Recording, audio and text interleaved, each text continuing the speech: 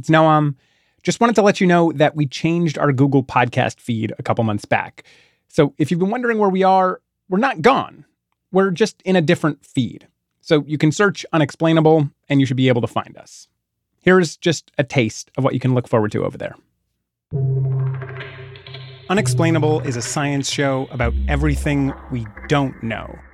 And we've got a new series, Lost Worlds, about some of the wildest mysteries of the deep, deep past. You're looking at a kind of world that hasn't existed for millions and millions. Time is so huge that scientists can ask all kinds of unexpected questions. Millions of years. How do you know that we are the first technological species on Earth? There's a lot we don't know.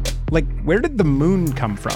We have no idea why the moon is here, and it's the moon. It's not like this is some strange, faraway thing. It's the moon. It's almost as if time forgot this place. Or what exactly happened to Venus? Earth and Venus are really like twins, really. They'd been born at the same time from the same stuff. So why do we have a paradise next to a paradise lost? There's a whole universe out there, Steve, beyond anyone's comprehension.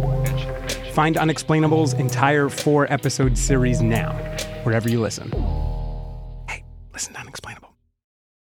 For pretty much all of human history, people have been trying to interpret dreams. It's unexplainable. I'm Noam Hassenfeld. I'm Nora Flossenhass. What? Yeah. It sounds like... But it totally isn't. It can't just be... Yeah, but it's got to be a little bit. I don't know how my brain works. Oh, me too. Hope you like it. Hope you like it. Yes. It's unexplainable.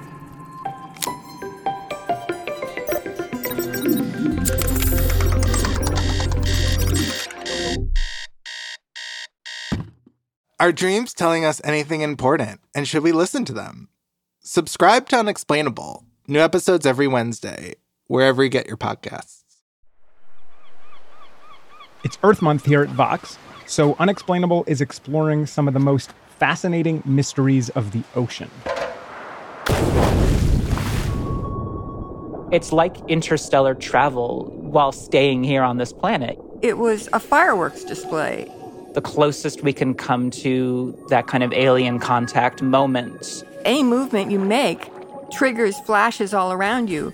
These vortices of neon blue liquid light would just shoot up, and mixed in would be glowing blue embers.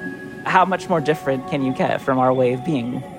If you want to hear about everything from underwater light shows to a lost city of octopuses, subscribe to Unexplainable.